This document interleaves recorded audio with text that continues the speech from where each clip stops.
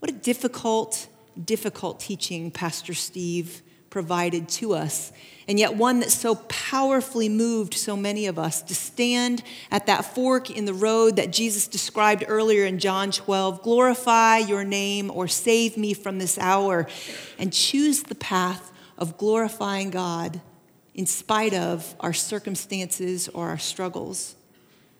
As I sat there in my seat on that bus, I found myself feeling so proud of our church and the way we are allowing God to mold and shape us, even in the hard teachings, and in ways that will force us to deny ourselves and make sacrifices for the sake of Christ and his kingdom. And so as I continued to study this passage that we just heard read from John 12 this past week, I realized again just how deeply Jesus embodied and understood the reality that the choice to glorify God requires far more than just a decision. That decision is just the beginning point for a long journey ahead. And so Jesus continues in this discourse, and being the ever-faithful shepherd, knowing that he has called us to this point of decision, he now turns his attention and his words to coaching and instructing us with a call to action, saying, walk in the light while you can, so the darkness will not overtake you. Those who walk in darkness don't know where they are going, so put your trust in the light while there is still time. Then you will become children of light. And it seems significant to me to note that what he didn't say was, if your intention is to glorify God, then stay where you are because your desire to do the right thing is good enough. Instead, he encourages us in the way of glorification, in the way of himself. And he emphasizes that once our path is chosen, which is no small feat, then we must take intentional action in that direction. That probably doesn't seem like rocket science if you think about it. It seems fairly consistent with any decision we make in life that we want to turn into something. If I decide to run a marathon, which I'm probably not going to, but if I did, and then I don't prioritize training for that marathon in my daily routine and schedule, I'm probably not going to run that marathon.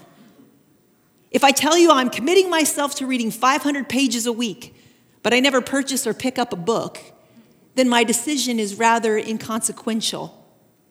It might be noble in its intent, but it's really of no significance at all whatsoever to my person or my overall life. These are examples of the type of apathy that so often leads us to regret. We intend to do something.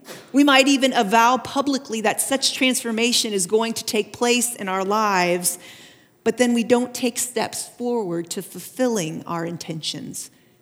We don't make tangible progress forward toward our desired outcome, and before long we find ourselves merely reflecting on what could have been instead of celebrating what has become. Sadly, I don't think this type of lack of follow-through in our choices is restricted only to our physical or our academic lives.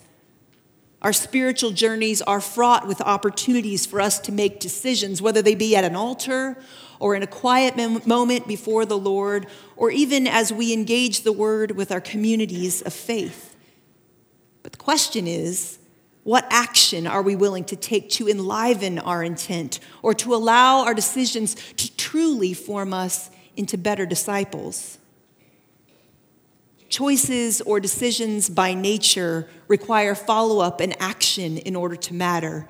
And so Jesus' prescription for progressing down the path of glorifying God, according to this account in John chapter 12, is simple. Move. Specifically, move in the direction that he is going. And yet, understanding the courage it will take us to walk this path, Jesus kindly postures himself as a steady homing beam, a beacon, referring to himself as light, which is not a foreign concept to us. Isaiah prophesied that the coming Messiah would be the great light, and John introduces us earlier in his gospel to Jesus, saying, through him all things were made. Without him nothing was made that has been made. In him was life, and that life was the light of humankind, a light that shines in the darkness. And so as we enter the story a little later now in John chapter 12, Jesus is advising those gathered around him this day in Jerusalem for the Passover feast not to take the light for granted. He's warning them that they won't always have it with them. And it's interesting to note that this is actually one of the last times in John's gospel we read of Jesus being referred to as the light, because John will now turn his narrative nearer and nearer to the cross. And so once again, Jesus is encouraging the skeptics and the onlookers around him to choose their paths carefully. His invitation is directed both at those in the crowd for whom the verdict on who Jesus really is still to be determined, as well as to the Pharisees, who are essentially this group of people standing around waiting for Jesus to screw up and debunk his claims that he is the promised one. And he's warning both of these groups that the time to make their choice has come. Because if they can't do it while he's standing there in front of them, repeatedly demonstrating his God-given abilities and power, then how on earth are they going to do it after he's gone? The temptation for us here today in this room is to just read this passage of Scripture, though, as an historical account, as yet another of Jesus' predictions of his impending death, or of one last plea to the Jewish people to receive him as their king. And yet if we do this, if we limit the text in this way, then I believe we miss the opportunity to be guided by Jesus' words as we seek to put our decision to glorify God into action. Because what if Jesus is reminding us here that as we embark on our journey that we've committed to, his light is constantly coming and going, showing us the way in which we should walk and how to navigate this path that we are called and committed to, if we will only lean into it and allow it to guide us. Let me be clear. I'm not saying that Christ is not omnipresent or that he is engaging us as his followers in some dictatorial game of hide and seek. But I do believe that Christ chooses specific times and places to reveal himself to us in special ways, ways that grab our attention and then lovingly aid us in walking the path to which he has called us and to which we have committed ourselves. And so once we have made that commitment and chosen the path down which we will walk, we then have to attune ourselves to the true light that is Christ and then obediently follow where it leads. And while that seems like a simple two-step process, identify and follow, it often seems we find it more challenging to comprehend and embrace than we might have anticipated. In order to follow the light of Christ, we have to know his light. And this is so challenging for us in a day and age where there are so many inputs available to us, so much information that claims to be able to direct and guide our journeys. It was in the early hours of the morning on January 17th, 1994, that people living in the San Fernando Valley of Los Angeles, California, were awakened abruptly by a 6.7 magnitude earthquake that rocked the area. This wasn't one of those earthquakes that you missed or you simply slept through like we have here in Indiana. This thing had a rumble that was felt up to 600 miles away from its epicenter in Reno, Nevada. Instantly, apartment buildings caught on fire from severed gas lines, and bridges and overpasses in the heart of LA crumbled, and hundreds of thousands of people began fleeing their homes, pouring into neighborhood streets, afraid of powerful aftershocks or even another earthquake itself. This was Los Angeles, the second most populated city in the United States, suddenly without power, completely dark aside from the fires burning in the quake's aftermath. And in the midst of countless 911 calls reporting people trapped in burning or collapsed buildings and asking for assistance for the some 9,000 people who were injured that morning, there came a second string of 911 calls reporting an eerie and spooky, suspiciously glowing silver cloud that had formed over the city. Countless frightened citizens who were standing in the streets of LA attempting to stay clear of unstable structures were convinced that this was some type of chemical or environmental threat forming overhead as a result of the quake. And yet upon investigation, it would later be discovered that this eerie and supposedly sinister cloud was the Milky Way. Stars and planets in the heavens on full display in Los Angeles for its frightened citizens to see.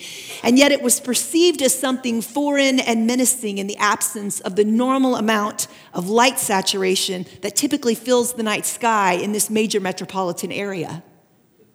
Think about that. Street lights, illuminated marquees, even a steady flow of traffic on the LA freeway system with headlights shining brightly make it possible on any given night to see the LA skyline from up to 200 miles away. And so with this saturation of artificial light, people living in this community had no firsthand comprehension of the heavens above them, these stars that shined up above. I'm sure they'd read about it in school textbooks or maybe even seen pictures from NASA. But it wasn't until the artificial light of their lives was removed that they were directly confronted by and acquainted with this natural nighttime illumination. And so in this same way, as we attempt to progress down the path we have chosen to glorify God, there is an absolute necessity for us to be keenly familiar with the true light of Christ and to be guided by that light alone. And this only happens when we spend regular and intentional, diligent time in His Word, in familiarizing ourselves so that we can recognize and know His voice, so that we can identify the one whom we are called to follow beyond a shadow of a doubt, even in a world that is filled with noise and motion, with artificial lights that flash and flicker all around us, all attempting to distract us and guide us away from the path to which we are called and committed. So no matter how many wise people you might have around you, and we have a lot of them in this community, no matter how many books or blogs you might read telling you the best way to faithfully follow God, the only true way to recognize the light is to know the light. And Jesus instructs us that once we know the light, the challenge then becomes following it obediently. As I thought about that this week, I wanted somebody to tell me why this is so difficult. Because if you've ever truly been trapped in the darkness, which I realize few of us have in this day and age of electricity and technology, but if you've ever really been stranded in the dark, then you know the gift that light is. Just 2 weeks ago, when this building and much of South Marion was dark due to a power outage, there was at no time before the sun came up less than 8 to 10 cell phones out in these hallways blazing the paths for us to go. I came walking out of the office holding a candle and I got mocked for it. How primitive of me. And yet it occurs to me that we have no problem most of the time embracing and endorsing light for its provisionary qualities, for its warmth and its guidance. And yet I think that's only a partial description of the light that Jesus calls us to follow.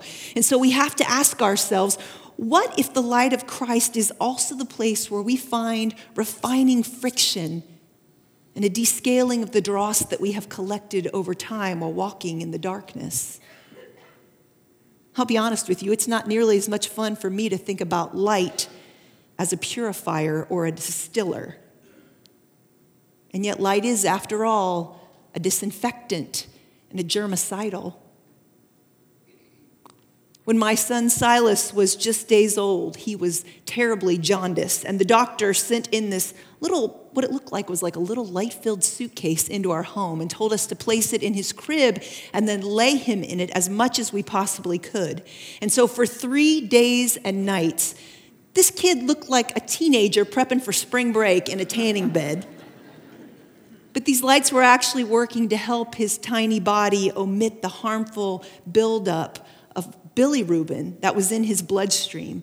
And so our house was more or less flooded with this weird blue light at all hours of the day and night. We got a lot of strange looks from our neighbors. And I'll be honest, while this was going on, we weren't particularly glad for the light. We couldn't hold our newborn child.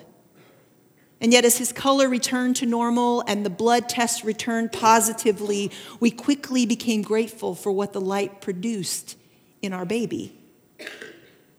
You see, light is not always the warm, comforting glow that makes us feel safe or at ease. Sometimes its presence is necessary to powerfully sterilize bacteria or other harmful components that could thwart our ability to progress down the road to which we are called and committed. And so our temptation is to only follow the light when it makes our way easy or when it reveals truth about somebody else. But to flee from it when it highlights our own inadequacies or indiscretions, when it threatens our habits and our comforts and our ways of living. Jim and I have some friends who were called to serve a church a number of years ago in Australia. They were a newlywed couple, and they were ecstatic because when they got to Australia, they were told that the church wanted them to live in its parsonage. And as newlyweds with no money, this was a deal because this house was huge and it was well kept and everything about it seemed remarkable until one night my friend woke up in the middle of the night and needed a drink of water. And so he fumbled his way through the house, getting to the kitchen door and realizing he was still not familiar enough with the place to make it into the kitchen in the dark. And so he flicked on the light, only to be met with hundreds of cockroaches that went scurrying under every cabinet and behind appliances, and in seconds were gone from his sight. Ugh. And it occurs to me that so often we, like those insects, run from the light and retreat to the darkness as a means of self-preservation. Darkness, after all, hides and conceals. And so while we so often think of being afraid of the dark, it's ironic to me that we are so often lured into its cracks and crevices, believing that there we'll be safe from the ugly truths the light might illuminate about ourselves. As Paul reminded the Ephesian church, everything exposed by the light becomes visible. And so choosing to follow Christ's light means we understand that Jesus' invitation to walk in that light is far more than just a preview of what's to come down a particular path before we commit to it. It is also a call to subject ourselves to his conviction. And if your experience is anything like mine, you can attest to the fact that God's conviction can be a daunting and difficult thing.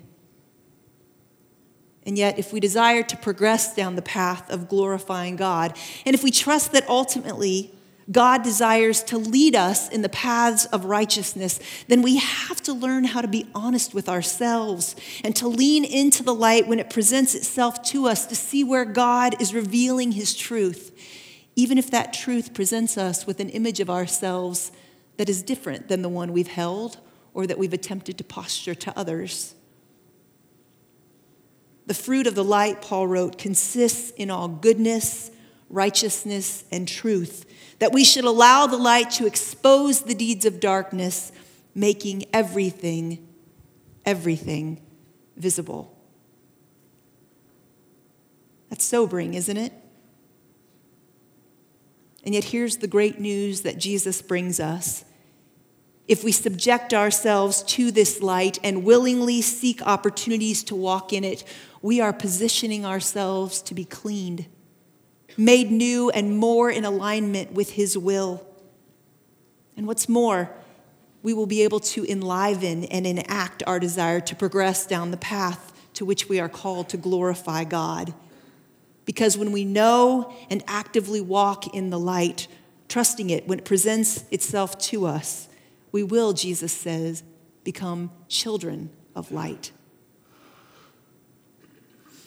When I was a kid, I remember my dad receiving a telescope one year for Christmas. And if my memory serves me correctly, this was a gift that spent more time in the closet or the basement than it ever did anywhere else before it ultimately made its way to a yard sale. And yet there were a few times where I recall being called into the backyard where my dad had set up this contraption and told me there was something I had to see. As a kid, I wasn't particularly motivated by astronomy, but I do recall one night being called to the yard and dutifully dragging myself out there only to be met by my dad's giddy grin. He was ready to show my brother and me his latest find in the sky. And as I stepped up to the telescope that night and fit my eye to the eyepiece, I saw a clear, stunning view of the moon in impressive, illuminated detail, craters and crevices clearly in focus. And as I stared at this image my dad had pulled into view, I realized I wasn't really paying attention to what he was telling me about what I was seeing. But I tuned in just as he said, "You know, that's just a big rock up there. In and of itself, the moon has no glow of its own. It's just a big hunk of stone." And he went on to explain to me what most kids probably learned in the 3rd grade science class, but I hadn't caught, that the full moon we see here on earth is nothing more than a reflection of the sun, seen only when the moon is, from our perspective here on earth, 180 degrees away from it, facing the sun and reflecting just a mere portion of its brilliant light. So the amount of the face of the moon that is turned toward the sun is in direct correlation to how much of the moon we see here on earth on any given dark night. So as we seek to put our intention to walk the path of glorifying God into action, Jesus' words remind us here that we have access to the gift of his light to direct us and guide us on that journey. If we will intentionally familiarize ourselves with his light, identifying it amidst so many other potential distractions, and then follow it obediently, even when it holds the potential to expose things about ourselves we'd rather not have known, Jesus promises that we, like the moon, will become reflectors of his light. So this morning, it is my prayer that as you have committed yourself to the path of glorifying God, you will be compelled to trust and follow the light of Christ. And in so doing, you will leave this place today excited and confident in your identity as a child of his light. And so to that end, I want us to close this morning by proclaiming these truths from Scripture and singing of this great promise. Will you stand as we join in proclaiming these words together?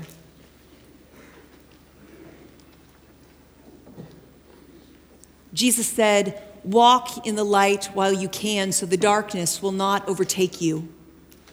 God is light. In him there is no darkness at all.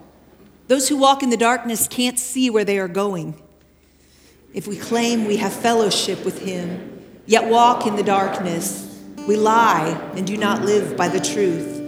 Put your trust in the light while there is still time. Then you will become children of light.